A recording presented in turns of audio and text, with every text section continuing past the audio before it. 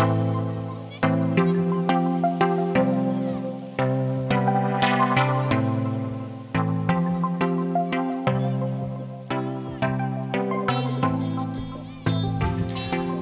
and long life, and welcome to the Inner Light Project for our second episode. My name is Preston Prince, and with me I have... Nathan Tolley. Doug Bailey. The Reverend Derek McCarson. Beautifully said, Derek. This is true. We are here in our second episode of the Inner Light Project to bring you a roundtable discussion of various sci-fi and pop culture elements, all from a Christian perspective. The name of our podcast, as we've said previously, is drawn from the Star Trek Next Generation episode entitled The Inner Light. And each of us sitting here are proud men of faith who attend church together, where Derek is pastor. And we are unapologetic nerds, each with his own strengths that complete our inner circle. Derek, of course, is the expert on all things Tolkien, and he is our resident theologian, while Doug and Nathan are our comic book and Star Wars experts, and they will be taking over a lot of our conversation today. And to complete the circle, all of the Star Trek questions do go to me. So in this episode, we will be discussing the Marvel Comics universe, and we're going to specifically be focusing on Iron Man and how all of this relates to comics and from a Christian perspective. So Nathan and Doug, what do you have for us? Well, I figured I'd start out with just a little bit of information about the first Iron Man movie. Well, Iron Man came out May 2nd, 2008. Was directed by Jon Favreau. It wound up in the box office. It wound up making $585 million by the end of it. And I got the plot here I'd like to read. It says, a billionaire industrialist and a genius inventor, Tony Stark, is conducting weapons tests overseas. But terrorists kidnap him to force him to build a devastating weapon. Instead, he builds an armored suit and escapes his captors. Returning to America, Stark refines the suit and uses it to combat crime and terrorism. And I just got some, calling them fast facts. Fast facts. Number one, this is the first film set in the MCU. Start of the whole franchise. That's what I thought, because I thought it came out around the same time as Incredible Hulk. Yeah, I think Incredible Hulk came out, I think it was the same year. Does Incredible Hulk actually count? It does. Okay. It does. There's a lot of tie-in. Yeah. Well, because that's another discussion for another day. Because some would say it doesn't. Poor Edward Norton. I liked his version, though. I'll go ahead and say Yeah, he was cool. Got another fast fact for you. The Mark I armor that he built in the cave actually weighed 90 pounds. So Robert Downey Jr. had to put all that on him. Oh, so you're saying the costume, not talking about just like the movie. No, not in the movie, just like just the actual costume. Weighed 90 pounds. Interesting. Yeah. I got a third one here for you. Roughly 450 separate pieces make up the final Iron Man suit. The costume, basically. Okay. You're still talking about the Mark 1. Yeah. Oh no, the final one, like Mark In-game? Mark 3. Okay. Yeah. In the first movie. Okay. Yeah. We're still on the first movie. Okay. We're still on the first movie. And then this is actually a pretty fun fact. Other people that were considered for playing Tony Stark was Sam Rockwell, Nicolas Cage, Joseph Gordon-Levitt, John Krasinski, and Tom Cruise. Interesting. Did not know that. That is a very interesting list of And now it's hard actors. to imagine anybody else playing that role except Robert Downey Jr. But I mean, it was like he was born for that role. Yeah. I mean, could you imagine the Nicolas Cage? I mean, first it was Superman in the late 90s. I mean, didn't it I even remember seeing a picture of him in costume. In the Like, that's suit, how yeah. far Yeah. they got. His testing. Yeah, there's Yeah. actually a documentary you can watch. They've got some Okay. footage of Nicolas Cage in the Superman costume. How interesting. Yes. Because it was, I have seen that. It was Tim Burton that was making the movie. Now that would have been an interesting Superman movie, just with Tim Burton directing. I'm trying to picture. I can't even picture him as Superman. I don't care how they do his hair. I couldn't picture it.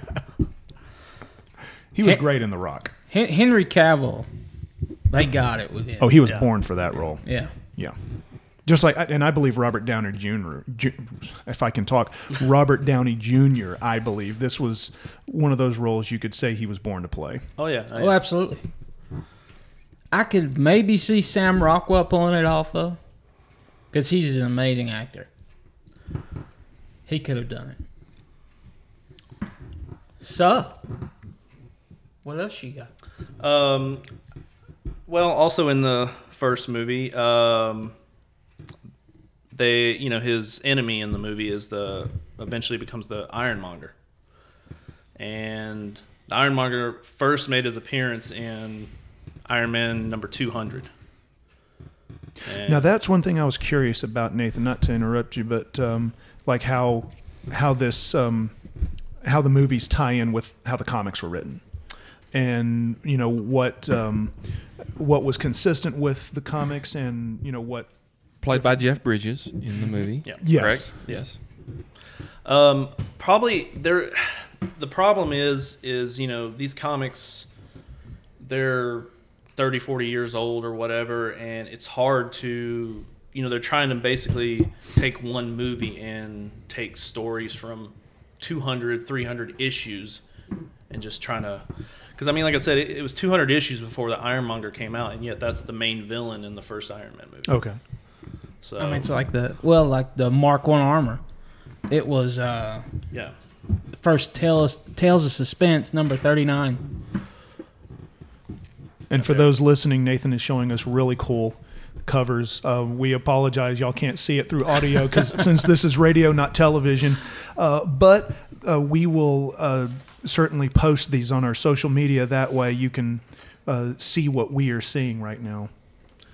Yeah, and this also brought, I know they're side characters, but they're still important characters. The first appearance of Pepper and Happy. And their first appearance was Tales of Suspense, number 45. Pepper and Happy were actually a couple Yeah. to start off in the comics. That's interesting. So, with me not having the knowledge of all of the background coming from the comics, I go in knowing, pretty little, very little, and I see the movies, and I'm wondering, okay, how much of this is from the comics and how much of this is fabricated by screenwriters who are just trying to put a story together for the movie. So that's interesting that they're pulling these things from the comics, updating them, and then tailoring that to their particular story that they're trying to tell. Right. Well, the comics go back to the 60s, early 60s. So what year was this Tales of Suspense? This one 64, wasn't it? 64? I believe so. Yeah, because the first appearance of Pepper was 1972. I forgot to write that on the first appearance there. I'd never heard of Tales of Suspense. That's actually where a lot of the comic book characters got their first start. Okay. Like Thor, that was his first appearance, was Tales of Suspense. Hulk, of course, Iron Man. That's where a lot of them appeared. They use that tagline for those comics too. I think they used it to test out ideas. Okay. And they say, we'll put them out in the Tales of Suspense and see how they do. And they just took off. It reminds me of the Judge Dredd comics. I always thought it was Judge Dredd, but it was 2000 AD. And then he was part of that comic franchise. They pulled him out of it. Yeah, he was pulled from the 2000 AD. So that's what it reminds me of here. But again, I'd never heard of the Tales of Suspense. That's very interesting. Well, see, before they started doing superheroes, they were actually doing horror comics, like scary comics back. But Stan Lee, he wanted to kind of get away from that, and he wanted to try to go for superheroes. Oh, interesting. I mean, I guess there was no superheroes back in the day except for maybe like Superman, and Batman. Yeah. So we had the DC, and then he was wanting to do the same thing with Marvel. Yeah. We wanted to put heroes out there for kids to look up to, Yeah. not fear. Yeah. Nice. Another first appearance, and I didn't even know he was actually in the comics, was Agent Coulson. Because he made his first appearance in. Okay, Iron there's Man a 1. familiar name. Yeah, and I've never even heard of this. It's called Shattered Heroes Battle Scars, and apparently he reveals himself. He starts out as like an assassin that Nick Fury has kept secret, of course, and he finally makes his appearance in that. Now, I had heard Nick Fury was directly designed, drawn, derived from Samuel L. Jackson. No. No. Okay, so the internet is not pure truth. Well- all right. I read it online, man. Now, I don't remember where I read it. It could have been, some article from one of the many, things that I come across. But that was originally my understanding of Nick Fury. Well, originally they did it that way for the MCU of today. Okay. They decided to use his likeness so they could draw him into the movies, and then he made his way into the comics Okay. of the Nick Fury. But the Nick Fury was actually I'm sure you got Yeah. a picture. They actually, let me tell you this. They actually drew the character first. They got Sam Jackson's permission to make him look like that, and he was like, "Yeah, I'm totally cool with that." But Nick Fury originally started out, as a white guy.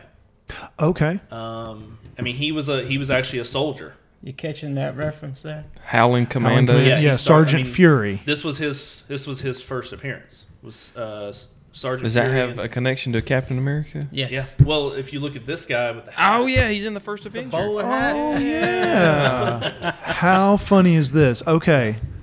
They really masterfully tied in all these things.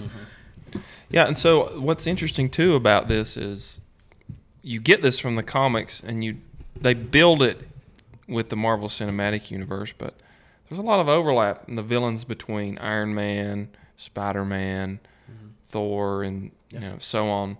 So they all kind of fight the same, Yeah, I mean, same villains, but that crossover doesn't take place later on into the Marvel movies, but in the comics they're all fighting each other. Oh yeah. Yeah. Yeah, because a perfect example is with Spider-Man. Spider-Man made his first appearance a long time ago in his own comic, but then his first issue of Amazing Spider-Man, he was the Fantastic Four made an appearance because the Fantastic Four are a little bit older than Spider-Man, so that's how they started crossing over a little bit as they started going. An interesting side fact, most everybody's seen Endgame. Yes. I know I'm like Spoiler. maybe a spoiler. The final armor he has, the nano armor, the one he actually used to fight Thanos and he got stabbed and all that, was stolen. It was a stealth armor and it got stolen by Doom. Who's from Victor Fantastic Four, right? Yes. Yeah. Oh, okay. And you see, it was a stealth nano armor, and you could change color. You see Doom with the silver armor on and the green cloak. That was Tony's last armor he wore when he died. Doom stole it in the comics and wears it. Interesting little fact. That is it. Yeah. No, those are Well, those that's are cool cool. little That's cool. tidbits. I guess another first appearance that they introduced in the movie was James Rhodes, Rhodey. He first made his appearance in Iron Man number 118. And he becomes Iron Patriot, right? That's later. Okay. Actually, no, he doesn't. Actually, he doesn't even become Iron Patriot in the comics, but in the movie, in the third one. We'll get to that later. We're jumping the gun, but that's okay. It's okay. Let's let the conversation flow. Yeah, I mean, Amen. pretty much James Rhodes didn't become War Machine for a while in the comics. I mean, it was at least another almost 200 issues before that happens. Okay. Because the way I remember it in the movies, it was around Iron Man 3 when I guess you could say he becomes War Machine, or he at least... It's the end of 2, right? 2, Yeah. yeah. So they have that big battle in the... It's been a long time since I've seen 2, but when you said that, I remembered that now. Yeah. Iron Patriot Yeah. was the name they brought out in 3. Yeah. Okay. Yeah. So, any other... I found some really cool villain crossovers in Iron Man. I'll throw out some names y'all might have heard. Yeah. Norman Osborn. Oh, Spider-Man? Yes. Ah. Oscorp. Of course, we talked about Doctor Doom.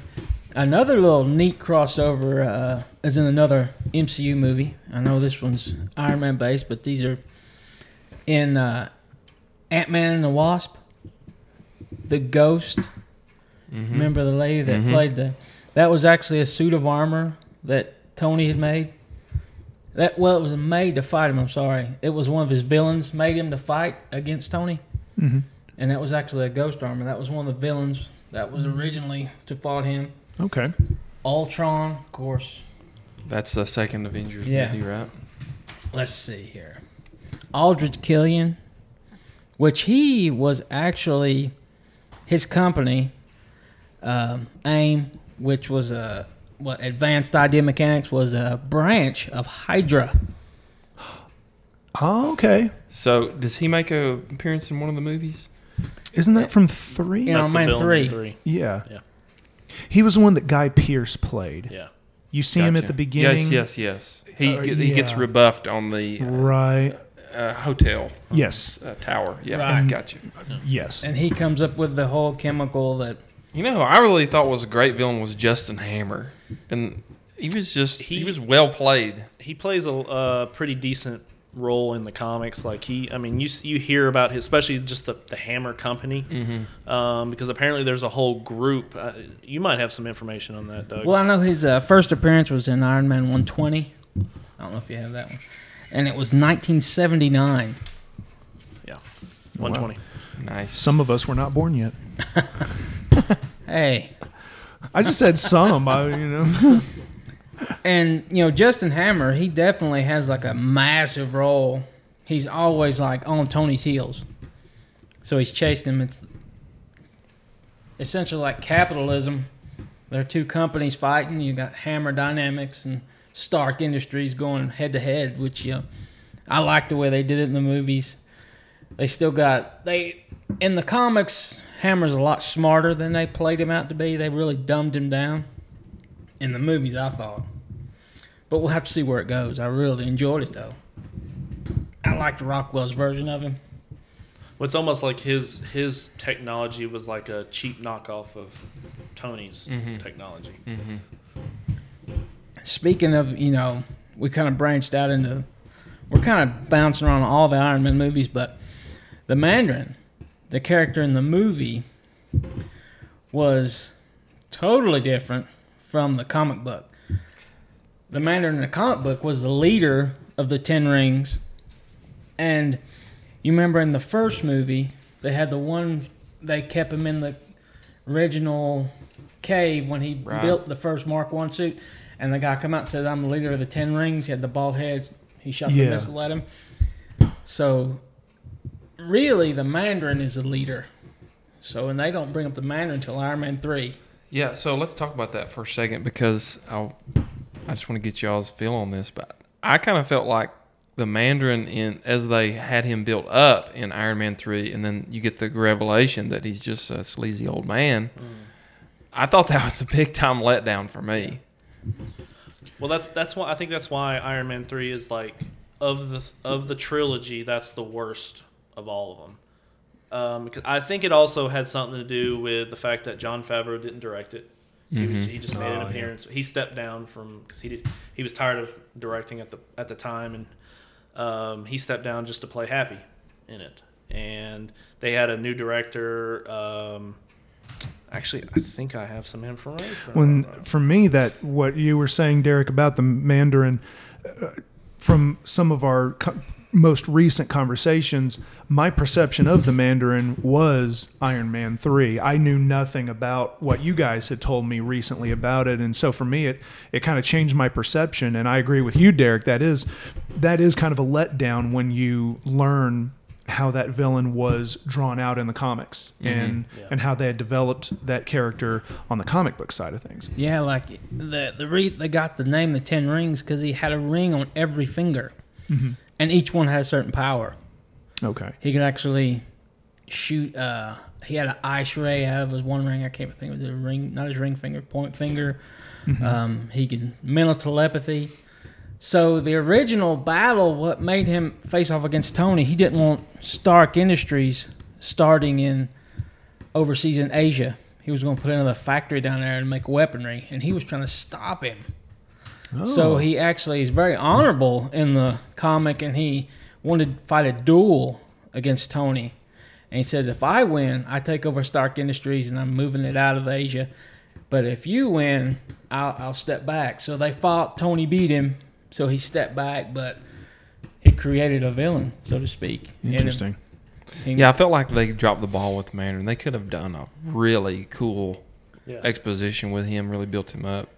One thing we've always talked about in our own banter about comics and the movies, we all know that the villain makes the movie, right? Oh yeah, because the hero is only going to be as great as the opposition that he faces, and so one of the weaknesses that you hear a lot of times people talking about in some of the Marvel movies is that the villains are pretty weak or they're one-dimensional, and they're not really drawn out very well. And I felt like that was one of the Achilles' heels in Iron Man 3 is that the Mandarin didn't live up to the hype. It was like we wanted the Mandarin, but what we got was Russell Brand. Yeah. That was because when you heard him using his normal voice, that's where my head immediately went when I originally saw that movie. Well, see, they totally messed with you in the trailers too. They like. Yes. And they showed the footage and everything of him being the Mandarin, but they never mentioned anything. I mean, of course, because that was a total shock when you're sitting there watching it in the theaters. That hey, this guy's Marvel's way. This guy is just a actor. Mm-hmm. Yeah. We know another neat fact. Well, they didn't. I thought the way they didn't touch on Obadiah Stane in the first Iron Man. He was such more of a. He was a lot deeper character than where they played him out. And in the comics, he had a son, Ezekiel Stane. All these biblical prophet names. Yes. And he was also a genius, a tech genius, and he ends up being, a villain to Tony Stark and Iron Man later on. He produces his own armor, and I'm pretty sure he leaned toward bioweaponry. So he come out with suits of armor, but they look almost like a World War II oxygen mask. They have the tubes. He had different gases to. It was kind of like it reminded me in the Captain America. No, sorry, wrong movie. It was Wonder Woman. The German lady technician built the gases that could bust the glass and stuff like that. Yeah. That was his little thing, what he did. Well, and that's the neat thing about how some of those movies tie into certain historical types of things, like with Wonder Woman, with the First World War, and and even how the movies, or going back to how the comic books were written, the comic books kind of go along with the history of the time they were written, or maybe a little bit before. And then when you see the movies, it's almost like they do the same thing with modern type issues. And, touching on some of the things that we may be seeing around us in the world today, and using elements from the original comic books to pull into that. And still give you the little Easter eggs to the fans, and still, but the stories are so much bigger. The comic book stories are so much bigger, and they got so much to draw from. They really do a good job condensing it into a 3-hour movie or a trilogy. It's kind of like a discussion we had about Tolkien, The Hobbit and all the Lord of the Rings movies, but you could never film the Silmarillion because it's just it's too big. It's Yep. Derek is our first yay vote on that one. Well, see, Preston, you were talking about, you know, they basically brought everything to today. Same way with, I mean, just Iron Man in general. Because his capture was during the Vietnam War. So they updated for 2008 to the War on Terror. Yeah, Yeah. because I think You they took said the it's words like right out of my mouth, or Derek. Yeah, Iraq 'cause- War or whatever. Because it was a terrorist cave, Yeah, you know, Middle Eastern type of setting. That's interesting. yeah. it's just like, well, Iron Man 3 with the way they did the Mandarin, it wasn't really so much the Mandarin as it was a media threat to the public. Yeah, or it almost. I don't know if I'm saying the right thing here, but it was almost like using an idea to the idea of the Mandarin. Yeah. There were the few people that knew what he was really like behind the camera lens, but they were using the idea of the Mandarin and painting that picture around him. You know, To we could create terror. exactly. Yeah. They painted that picture. So what they saw was that picture. They didn't see all the other stuff that went behind it. And the way he was bouncing, Aldrich Killian, he was bouncing. He even said in one of the lines in the movie, "I'm going to have a president in one pocket and the world terrorist in another, and I'm going to play them off each other, and he's going to reap all the benefits." That's interesting. You could make historical connections to that. You know, of people throughout history trying to play one person off to another, and all Derek, of our historian here. that. Historian and theologian. So.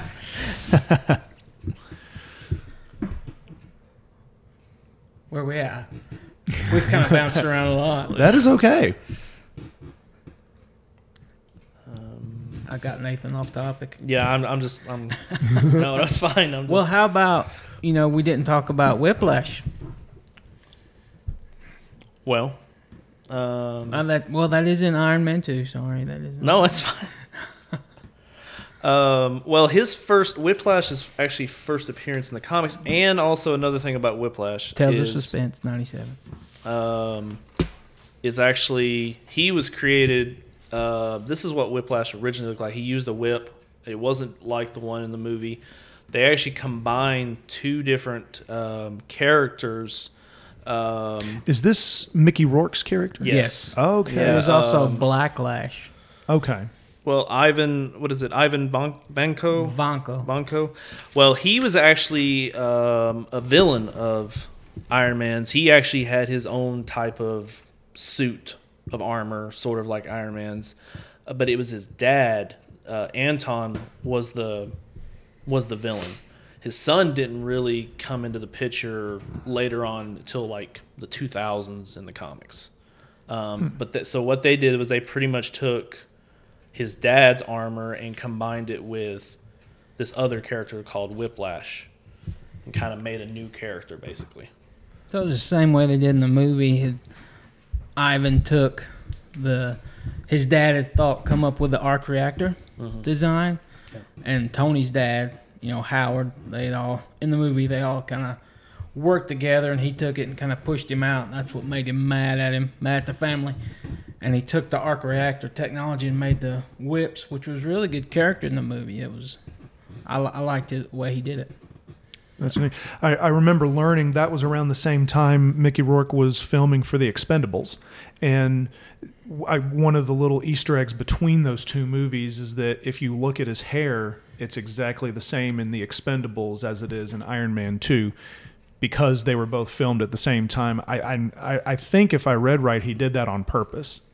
Nice little Easter egg from Star Trek, man. So maybe he had to go back and forth. Right. He was his Iron Man job was his cover story for the work he was really doing with The Expendables, or it could have been the other way around. And then here's actually just a small Easter egg, I guess, for in Iron Man 3. Easter egg or a fast fact? Easter egg. Okay. The fake Mandarin. He's wearing the rings just like the real Mandarin does, but they're just props basically. Well, if you notice, one ring that he's actually wearing on his pinky is actually the same ring that I'm gonna say is it Raza, the bald villain in the cave, that in the first Iron Man movie. I think his name, I know what you're talking about. The pronunciation of all of Yeah, Raza or Raza. Raza is because it's Raza. It's Raza, whatever. But he's wearing the real ring in Iron Man 1, like an actual 10 rings ring. And so that was kind of like a cool little, I guess. I don't know if they did that on. I'm sure they did it on purpose. Kind of a nod to the the actual Yeah. 10 rings. The original one, I remember parts when he was thinking if Tony's working, he was spinning it Yeah. on his pinky. Yeah. So that was kind of cool. They put that on his character in Iron Man 3, even though his was fake. But Raza was actually part of the 10 rings in the first movie. So that was kind of a little cool Easter egg. Interesting. Nice. Oh, sorry. I was just reading here on my notes. Crimson Dynamo, Mm-hmm. and Whiplash. That's how they came up with that character of the Whiplash in the comics. I mean, in the movie, it was Whiplash and Crimson Dynamo. They combined the two, plus Anton's armor. That's cool. Well, folks, we're going to take ourselves a little break here, and when we come back, we're going to dive deep into the Christian and theological connections. So stay tuned, and we will be right back very shortly.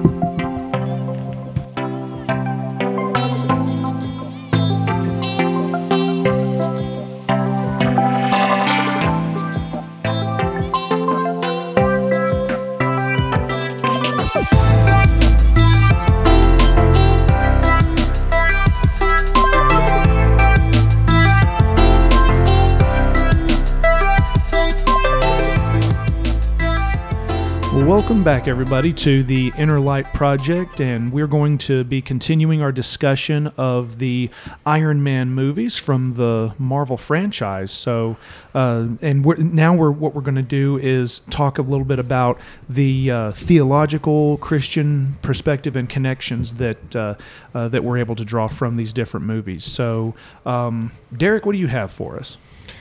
Well, there's several different themes that we can touch on. But let's just start with the origin story, the Iron Man movie from 2008. So one of the most obvious connections that I see there in the beginning is the theme of crisis bringing change. So one of the things that makes Tony Stark so relatable to the audience is that he's a pretty flawed character, especially in the first movie. He's sarcastic, Mm-hmm. he's selfish, he's arrogant. He describes himself as the genius billionaire playboy philanthropist, I think, in one of the later movies. Verbatim. So outwardly, he's very successful, but really, at his core, he's a man that has everything and nothing. And the first movie sort of opens that up and lets you see that.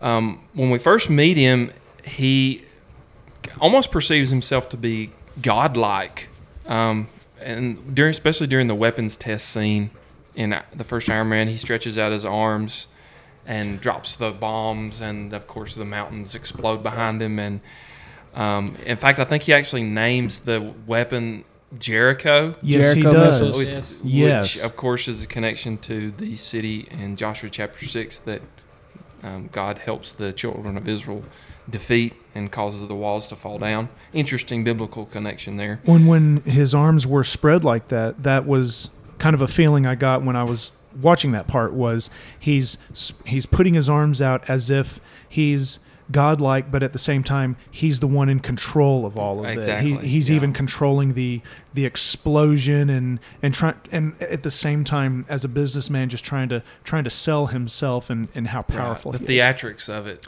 making That's the right sale. word. Yeah. So this theme of crisis brings change. So that's how we meet Tony Stark. And in the beginning, he doesn't understand really how his weapons are creating death and destruction around the world. Maybe he does understand it, but he doesn't really care.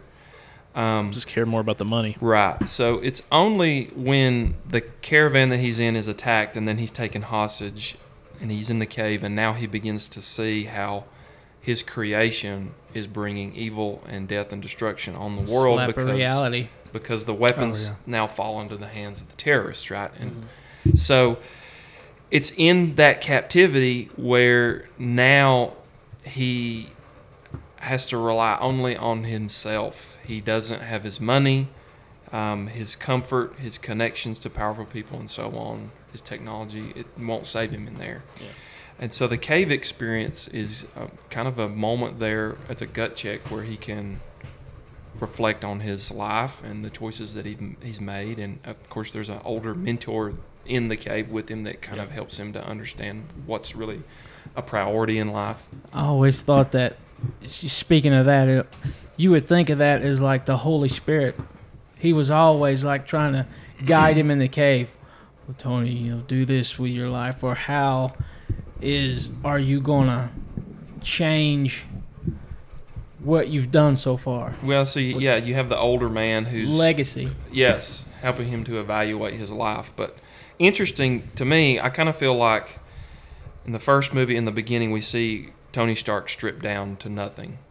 And they use the same theme again in Iron Man 3. You'll remember in the beginning of that movie, he loses everything, including his home and all of his high-tech lab, and he crash lands in that podunk town. I don't even remember where it is, but his suit malfunctions in Iron Man 3. And so there again, he has that identity crisis where he has to kind of realize who he is again. And Back to basics. yeah, so they use that same trope again in the third movie.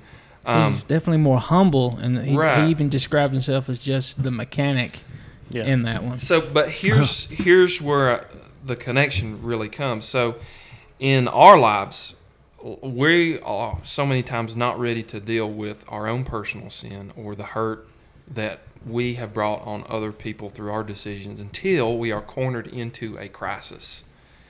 And our pride, our health, our resources in that crisis are stripped from us.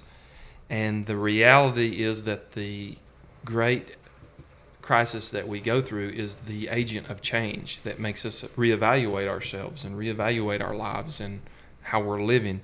We see that in the Iron Man movie, but that's also true in life. Most people don't make changes and don't seek after God when things are going well, when they have plenty of money in the bank and they're healthy and everything's going their way. It's only when God allows the props to be kicked out from under them, then people begin to realize, what have I based my life on? What's my identity? What's my legacy? What choices am I making? Are they bringing good to people, or are they bringing harm to people? So none of us really plans for the calamity, but when it does, it's actually can be one of the greatest forces of transformation in our lives. So I was glad that they used that in the movie, because it's only when you're in the cave, quote unquote, that you have time to reflect, repent, and realize our own sinful flaws and our brokenness. And they use that in the movie in a very powerful way, because Tony comes out of the cave a different man, right? Oh, yeah. So, of course, biblically, the scriptures are full of examples of all kinds of people who were humbled by crisis. So you could think about Jacob, Genesis chapter 32. He wrestles with God, wrestles with the angel of God in chapter 32, and he comes away crippled. And his name is changed from Jacob, which means trickster, to Israel, which means prince of God. So there's an example. David, of course. Saul in the cave. 2 Samuel 16, David is exposed for his adultery and his murder. He has to repent in Psalm 51, and he changes, and he has to live with the consequences of that. Or you could think about Nebuchadnezzar, powerful king in the book of Daniel, chapter 2 and chapter 4. God humbles him and makes him live as a beast for 7 years, and he ends up proclaiming the greatness of God, this pagan king. Paul in the New Testament goes blind because he's struck by the resurrected Jesus on the road to Damascus, and he obviously becomes a changed man and becomes the greatest missionary. of the early church. So that theme of crisis brings change. You see it there in the early chapter of Iron Man 1, where it's the crisis that really makes him into the hero character, as flawed as he is. So without that cave experience, he wouldn't be the hero that he becomes, right? Yeah. And so we can see that parallel in our own lives, how the crisis in our own lives, whatever that may be, is usually God's agent of transformation in our lives. You guys got any thoughts on any of that? I was just going to say that I feel like that in many ways, what you were talking about, the crisis bringing change, parallels Robert Downey Jr. as a person. Oh, yeah. That's a perfect example. And I mean, even I, those of us and those of you listening who know anything about 90s pop culture and anything that Robert Downey Jr. had been in or was doing at that time knows full well that Robert Downey Jr. had a very rocky, to put it lightly. Yeah, that's putting it very mildly, because of the legal back and forth with things that he had done back in the 90s when he was younger, and then by the time Iron Man was filmed, and it was almost like he had finally had gone through that redemption process. However that was that he did it personally, I don't know the details, but I just know, and I think I remember reading that it took him actually going to jail over the things that he had done for him to finally get that dose of reality. And it was there that he finally made that decision to come clean and to improve on things. We'll see. And going on that, I read you guys that list of all those other people they were considering and all that stuff. Well, Jon Favreau, he wanted Robert Downey Jr. He said, I want him. Like, above all, I want him. Mm-hmm. So they took a chance on him. They told Jon Favreau, they said, well, if this bombs, this is all on you. Oh, okay. And so he took a chance on Robert Downey Jr., and the rest is history. Wow. I mean, cool deal. So another interesting theme that I saw, it's very obvious in the first movie as well, and it continues through the series, is the theme of a new heart. So, of course, one of the hallmarks of Stark's character is the arc reactor that's embedded in his chest that he creates to stabilize the fragments of metal that are close to his heart, so they keep the shrapnel from going deeper into his body and killing him. And so that's an interesting picture, because here you have a hero who's capable of great things, and yet he's also broken. His heart literally is corrupted by this metal that's poisoning him from the inside out. He lives in the shadow of death all the time, right? Because if the technology fails, I mean, he's a dead man. And they explore that a lot in the movies. And so were it not for that technology, he wouldn't have made it. So I think that's an interesting picture, because the Bible, that's how it portrays all of human nature, that we're fallen and that our hearts are corrupted. We're poisoned by this thing called sin. And of course, when the Bible uses the term heart, it's not referring to the physical organ that pumps blood through our body, but it refers to our soul. So the heart in the Bible is the soul. It's the seat of the mind, the will, the emotions. It's the moral compass. Now, the Bible, of course, has a lot to say about humanity's heart condition. Jeremiah 17:9 says that the heart is desperately wicked. Who can know it? In the early chapters of Genesis, at the time of Noah's flood, in Genesis 6:5, it says that the Lord saw that the wickedness of man was great in the earth, and that every intent of the thought of his heart was only evil continually. And Jesus said in Matthew 15, he said, out of the heart comes all of evil thoughts, murder, adultery, sexual immorality, theft, false witness, and slander. So it's interesting that the Iron Man comics and the movies focus in on that picture of a humanity through the heart. Humanity is capable of great good, great compassion, love, empathy, selflessness, beauty, the arts, being able to create, all of these things we can do and invent as human beings. But at the same time, we're also capable of terrible evil and ghastly, horrific things that we see down through history and every day in our news feed. So, you have the picture of Mother Teresa on one hand and then Hitler on the other. And it's all bound up within our human nature. And that's an interesting image, I think, that they portray through the character of Tony Stark, where he's a hero capable of great good, but also his past, checkered past, that he has to repent of, bringing all that death and destruction on the world. And, of course, that's symbolized through his heart, which is corrupted and in need of change. So, interesting, though, the Bible talks about that we need a heart change. We need a heart transplant. And Ezekiel 36:26, the Bible says that God will give us a new heart and a new spirit. And God says, I will take out of you the heart of stone and put in you a heart of flesh.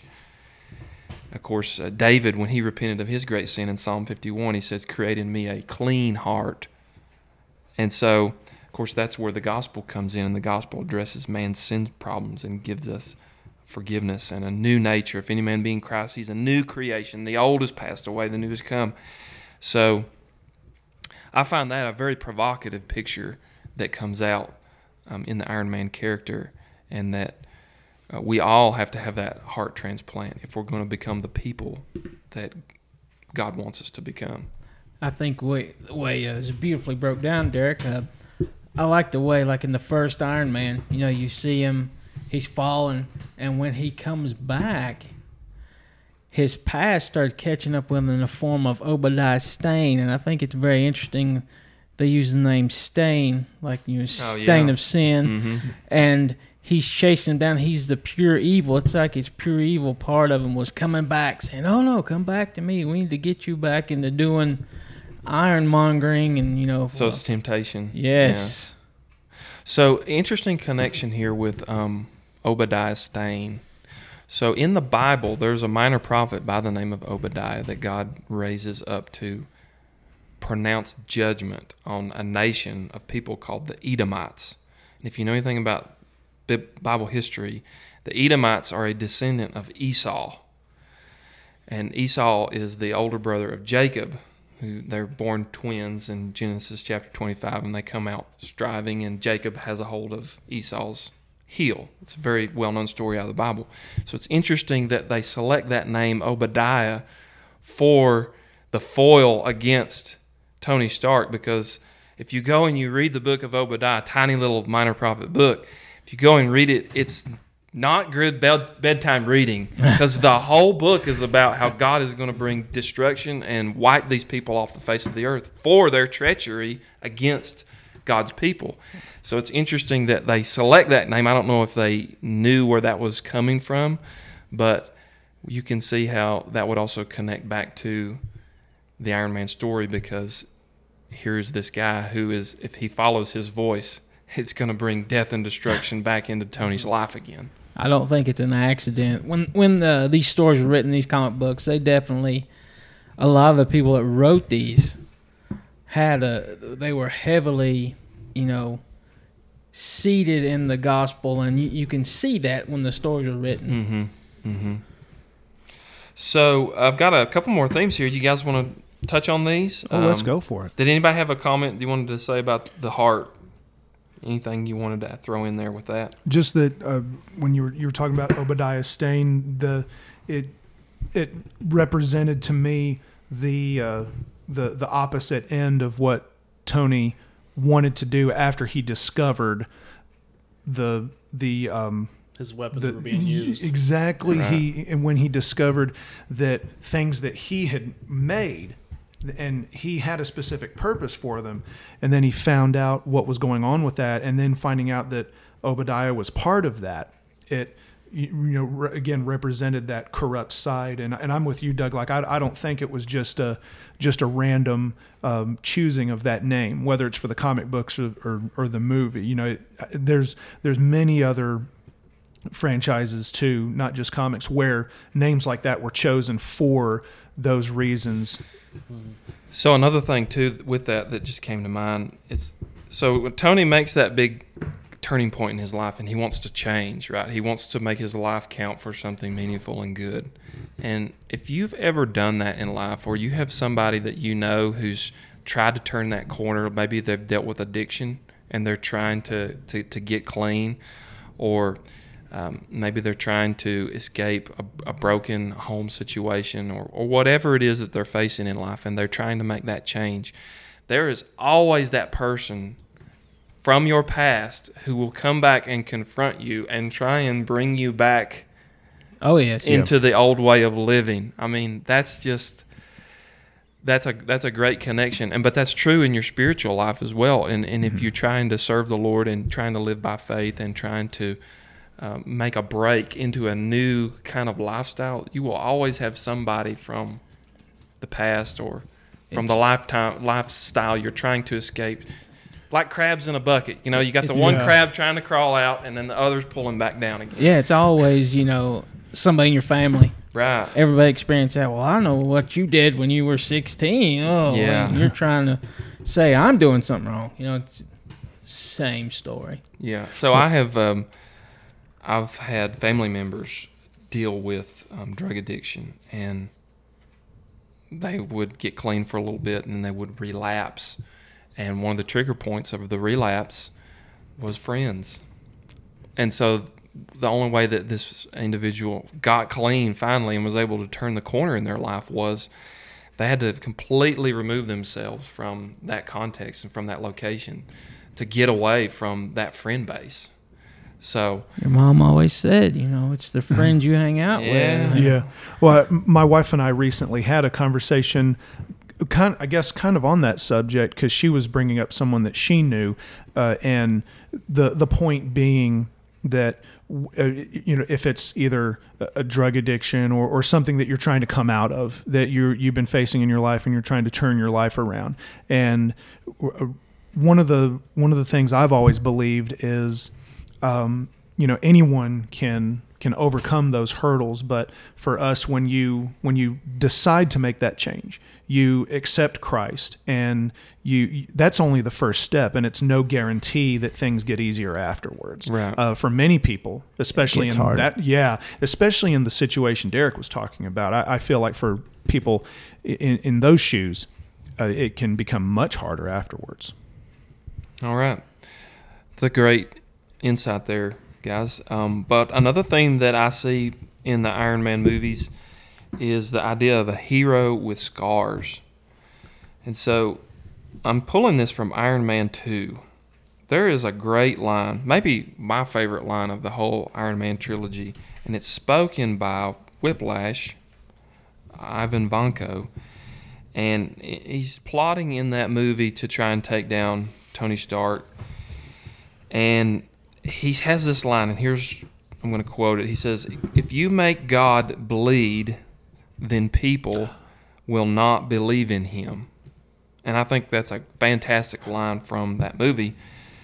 By the way, Preston. Oh, here we go. I kind of feel like that Vanko maybe acquires that conviction from watching an old Star Trek episode. Oh, and the yeah. episode that I'm thinking of is called The Paradise Syndrome. Yep. And if my memory serves correctly, in that episode, Kirk and company land on an Earth-like planet, and they revive a child with resuscitation. Mm-hmm. And it causes the natives on that planet to think that Kirk has godlike powers, Right, like the right. power of resurrection. Yeah. And so later the medicine man or the chief or whoever approaches Kirk in that episode, and I don't know if you remember, he cuts him Yep. and to see if he bleeds, and he cuts him on the hand, and he does, and then later the chief makes the statement, "Behold, a God who bleeds." Do you remember that? I do, and what's funny is there was I mentioned this in our last episode, the Next Generation episode, Who Watches the Watchers, where the Mintakans, who were a proto-Vulcan culture, they believed that Picard was a god.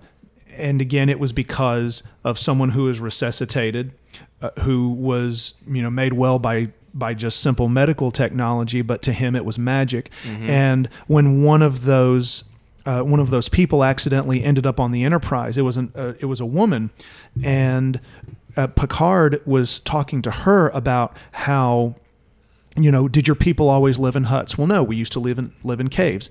And then he said, did your people always use a bow and an arrow? Oh, well, no, someone invented that. And Picard said, yeah, to you, a bow and arrow is a tool, but to someone from earlier who hasn't seen that invention, it's magic. So, Gotcha. it was like that. Magic to them, to one, it was like magic. science to another. Exactly. Yes. I only believe in science. Oh, believe in science. Nacho Libre. If you haven't seen it, go see it. Why Great you not movie. to get the hepatitis? So, a hero with scars. That rabbit trail was fun. Let's come back though. So, that line from Vanko: "If you make God bleed, then people will not believe in Him." That's a very interesting counter perspective to the Christian worldview, because in Christianity you have Jesus, the only leader of any major faith, who number one claims to be God, and then number two shows vulnerability. So in the incarnation of Christ, he exhibits every form of human weakness. If you read through the Gospels, you see he weeps outside the tomb of Lazarus, John 11, verse 35. Shortest verse in the New Testament. Yeah. Two words. Jesus wept. He gets tired. He falls asleep in the boat in Mark chapter 4. He hungers and thirsts after his wilderness excursion there, where he deals with Satan. And then on the cross, he says one of the sayings, John 19:28, I thirst. He feels stress. Luke chapter 22. He sweating profusely in the Garden of Gethsemane. And then, of course, he bleeds and he dies. So that's very interesting, because in Christianity you have a God, the God, who bleeds. And yet that vulnerability is what makes him unique, because he's 100% God, 100% man. The Bible says he's able to sympathize with all of our human weakness, yet without human sin. So, interesting, when you come to the Gospels, you see that Jesus defeats the enemy not by a show of strength, but through a show of weakness. So the weakness doesn't mean that he's not a hero. It's the way that God achieves victory. And he dies on a cross. What greater display of weakness could there be than being humiliated, stripped, beaten, and killed publicly on a cross? I say that to point to the fact that Christianity is the only faith that I believe adequately deals with the problem of evil and suffering, because you have a God through the person of Jesus Christ with scars. Yeah. He's the only one who enters into the great problem of human suffering and partakes in the pain and tastes death. And I find that to be a really provocative thing, that the villain thinks that this is the way that I will destroy the hero. I'll make him bleed, and then everybody will see that he's just a man. In Christianity, it's the very thing that brings upon our salvation. And that's the way that God achieved victory over the enemy, was by allowing himself to be vulnerable. So I thought that was a pretty interesting thing. You guys When I want to feel throw like anything there? it's a and I mean this from a spiritual standpoint, it's a very human connection. When we talk about how when Jesus lived his life on this earth, he lived a very real, very human type of life, and I mean that as in he had a childhood, he grew up, he worked a job, Right. He bled, he did everything that we physically can do. And I've always believed that part of why that happened was so that we can see that and know, kind of like what you were saying, Derek, that we as people, as just flesh and blood human beings, have that connection with a God who knows and who can sympathize what it is to be us, what it is to be just a flesh and blood human being, but a flesh and blood human being who is seeking Jesus, who is seeking something more than themselves. Mm-hmm. Come to seek and save the lost. That's what he says. Yeah. All right, one more connection. So this kind of piggybacks off the last one, and that's the theme of self-sacrifice, which is big in every superhero story, right? Mm-hmm. So in the first Avengers movie, there's this great clash that takes place between Iron Man, Tony Stark, and Captain America, Steve Rogers. And if you think about it, in many ways, Stark and Rogers are just total opposites. Not only in their origin, but in their ideologies and what makes them who they are. Different time periods. Yes. Mm-hmm. So Stark, think about this. He's a man with limitless resources. And yet, in the beginning of his story, he lacks the moral character to be a hero, right? He has to discover that. Mm-hmm. Oh, yeah. Rogers is on the other end of that, who in the beginning, as you watch the first Avenger, here's a man with no resources, and yet he already possesses all of the moral qualities to be the hero. Yeah. He just needs the help of Mr. Stark to take him to the next level and turn him into the super soldier. A good man. Yes. So you've got these polar opposites. They're coming at it from different directions. So different perspectives on nearly everything. And one of the charges that's brought out in the first Avengers movie is that Steve Rogers tells Tony Stark that he doesn't have what it takes to be the hero. To make the sacrifice the sacrifice play, right? You remember that scene? Yes. In other words, he doesn't have the moral fiber to do what is necessary. I was just about to say it. Yeah. So we see Captain America do this in his first outing in the first Avenger, right? He takes the big German wing, the Hydro flying wing, and he dives it into the North Pole, right? Mm-hmm. To save the people of New York. Well, he even jumps on that grenade and tries to sacrifice himself for everybody. Yeah. Oh, right. So it's not until the end of the first Avengers that we see Stark moving in that direction and making that big sacrifice, flying through the wormhole. Yeah, he takes that nuke. Right, in the Battle of New York, taking the nuke into the city. And even though we suspend our disbelief because he falls back through the wormhole, right, and he's fine and he lives to fight another day. But we see in that, okay, he's finally discovered within him the ability to sacrifice, to willingly lay down his life. And so the payoff for that is, of course, the end game, right? At the very end, where he puts on the gauntlet, the Infinity Gauntlet. And spoiler alert. Spoiler. You just went 10 years in the future.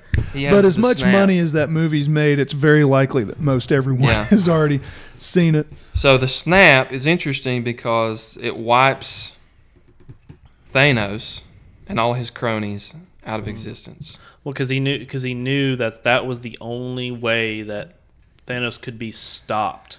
Because he keeps on coming back somehow. Right. Out of the 7 some odd million, what does Doctor Strange say? 14 million. 14 million. Yeah. There was only one way. The only way that Tony had to sacrifice himself. So here's the thing: the snap is the way to defeat the enemy, but it also is going to cost him his life, right?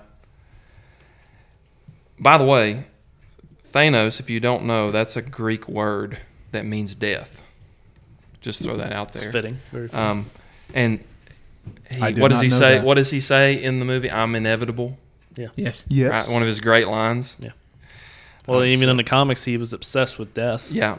Right. So he wanted to impress death by killing. Now here's the gospel connection. So that's at the core of the gospel. Jesus says, "Greater love has no man than he to lay down his life for his friends." John 15, he says that. So Jesus is the sin bearer. He's the Lamb of God who lays down his life for fallen humanity. He's the just one dying for the unjust. But it's interesting, like I said, that Thanos, his name is Greek for death. And so the way that Tony defeats the embodiment of death is by giving his life. The way that Jesus defeats death for us is by giving his life. his life, And yeah. of course, then you have the resurrection later on, 3 days later. So I see that as a clear connection too. And of the 14 million some odd possibilities that we referenced, there was only one way, right? Tony had to sacrifice himself. Yep. That was the only way that they could win Yeah, 'cause- against such a formidable enemy. Well, likewise with the gospel, Jesus is the only way. there was only one way, and the perfect sinless Son of God had to lay his life down for you and I in order to defeat the inevitability that comes to all of us, which is death. Yeah. So I think the connections are just crystal clear there, Yeah. and I see that. Yeah, Tony was definitely, he, of course, he had to sacrifice himself to save his family and pretty much all of humanity. I mean, every creature possible, that's what he had to save. So there's an even deeper connection, though. So with the snap, right, it reverses the curse, so to speak, right? Whatever reality has been placed upon earth and all those people who were wiped out of existence by the first snap, the second snap, right, reverses all Brings that. them back, yeah. Okay. But it does nothing else but just brings them back. Alternate So- universe guy. So the deeper connection of the gospel is that's exactly why Jesus died, to reverse the curse of sin and death. So through his sacrifice, he is going to restore, redeem, and resurrect. So our whole world that's been blighted by sin and death and corruption, through Jesus' sacrifice and death, he's bringing about a total restoration of everything. So those who believe in him have eternal life. He's going to restore the earth to a Edenic-like paradise that it was in the beginning. So the curse of sin will be rolled back just like the snap. So, I mean, I don't know if they were reading the Bible when they started formulating a lot of these storylines, but it's taken directly or inspired directly from the biblical text. But see, also Thanos, he wanted to, with his final snap, like in Endgame, he wanted to destroy everything and then basically rebuild it in his own image, Right. basically. So he was pure death right there. He wanted to kill everything. We started this podcast today. We talking about Iron Man, Tony Stark, and he was definitely had his flaws. He was a flawed individual, and Nathan had brought some awesome little visual cues, and I just seen in the corner of my eye one of the little. It's a very significant comic book he brought with us. It was a Marvel Comics Iron Man number 128, and it was where Tony directly Hobo Iron Man. was he was facing his alcoholism. Demon in a bottle. Called Interesting. Demon in a Bottle. And see, that's actually what Iron Man 2 was loosely based off of. Really? Yeah, because if you notice, he's dealing with that Palladium poison. palladium poison, and Oh. so he's kind of just, hey, I'm gonna die soon, so I'm just gonna do whatever. 'Cause if Live you it up. notice- Yeah, he loses his company, and that's actually what happens in the comics. Is he winds up like giving away his company because he's drunk most of the time in it, and he just doesn't care. Just kind of living like tomorrow's not going to happen. Yeah, and that's what happens in the movie. Is he's giving up his company, he's giving it to Pepper. He lets Rhodey take his suit, and he's just That's interesting. I'm glad you brought that. yeah. So one thing that I love about all of these Marvel movies and really all superhero movies is that, they're fun. They're an excursion. They're an escape. Love the special effects. Love the storytelling. It's great for kids, but man, you can take it so much deeper than that if you have the worldview and the foundation to be able to do that. And, that's one thing that I'm looking forward to doing with my son, Daniel, as he grows older and gets more and more into watching movies and things like that, is helping him think through these things from a biblical perspective to see that, this is fun and it's great to, have this big sandbox in the Marvel universe where we can play in, but to notice that it has real connections to our faith, and so we view the cinema through that lens, and our faith informs what we entertain ourselves with. It's funny you say that, Derek, because my dad is a pastor, and he is in many ways single-handedly responsible for the passion that I have for stories like this, for what I love with Star Trek, for all the different things that I watch, and I always felt he never directly said that, but I look back on it, and I feel like he was that influence at that time, opening those doors for me to be interested in those things, because he could see the same, like what you see. In looking back on it, I feel like that is why I got into those things as a child, was partly because I just saw my dad watching those things, and I would say, "Dad, I want to watch that," and he was like, "Oh, well, sure, here, I'll record it, and you can watch it in the morning," and the rest was history. Yeah. Awesome. Well, Doug and Nathan, do we know anything about the future? I mean, we know what happened in Endgame. Yes. But is there a future for Iron Man or no? Okay, I mean, at this point, so it's nothing. Okay, They're not going to get Nicolas Cage to do a spinoff. There's some divergence here.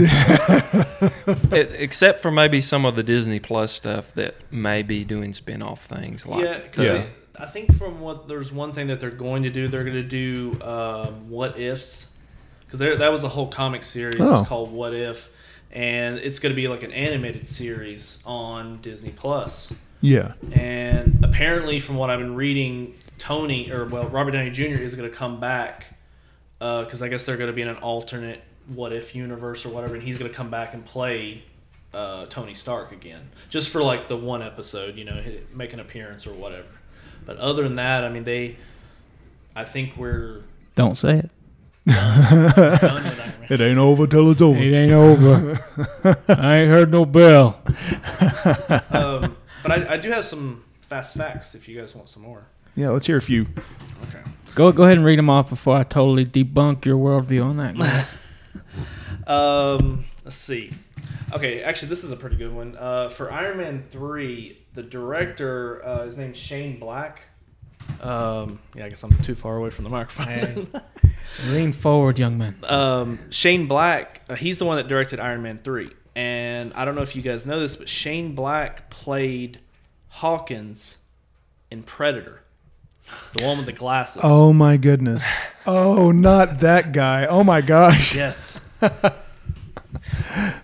Well, and when Derek was bringing up the bleeding part, I immediately thought back to Predator, where Schwarzenegger said, "If it bleeds, we can kill it." Yeah. How I funny. ain't got time to bleed. for you youngins out Like an there, Alabama tick.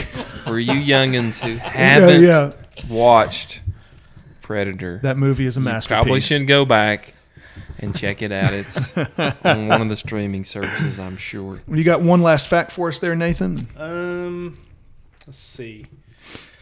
I mean, it's kind of, it's not really has to do with Iron Man himself, but the woman that Tony was fighting in the restaurant in Iron Man 3, her character is actually, I don't know if anybody knows this, but Man-Thing's ex-wife.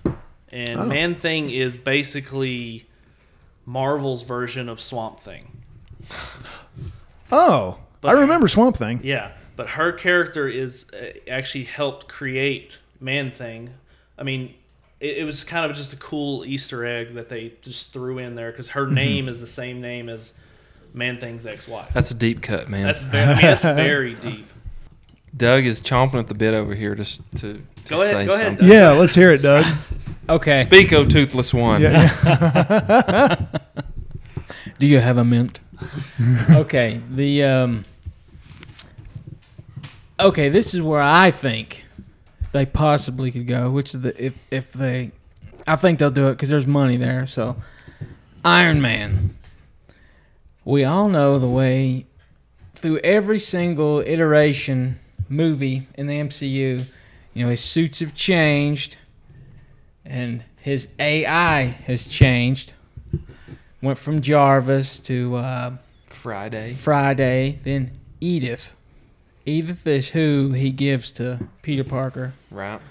So the fact of, like, at the end of Endgame, when they're having, spoiler, it's a funeral service for Tony, and he's talking to his daughter as the AI.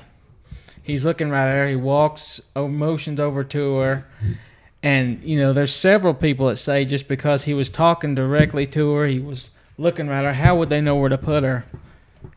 How would the AI know where to look? So, and even it's happened in the comics.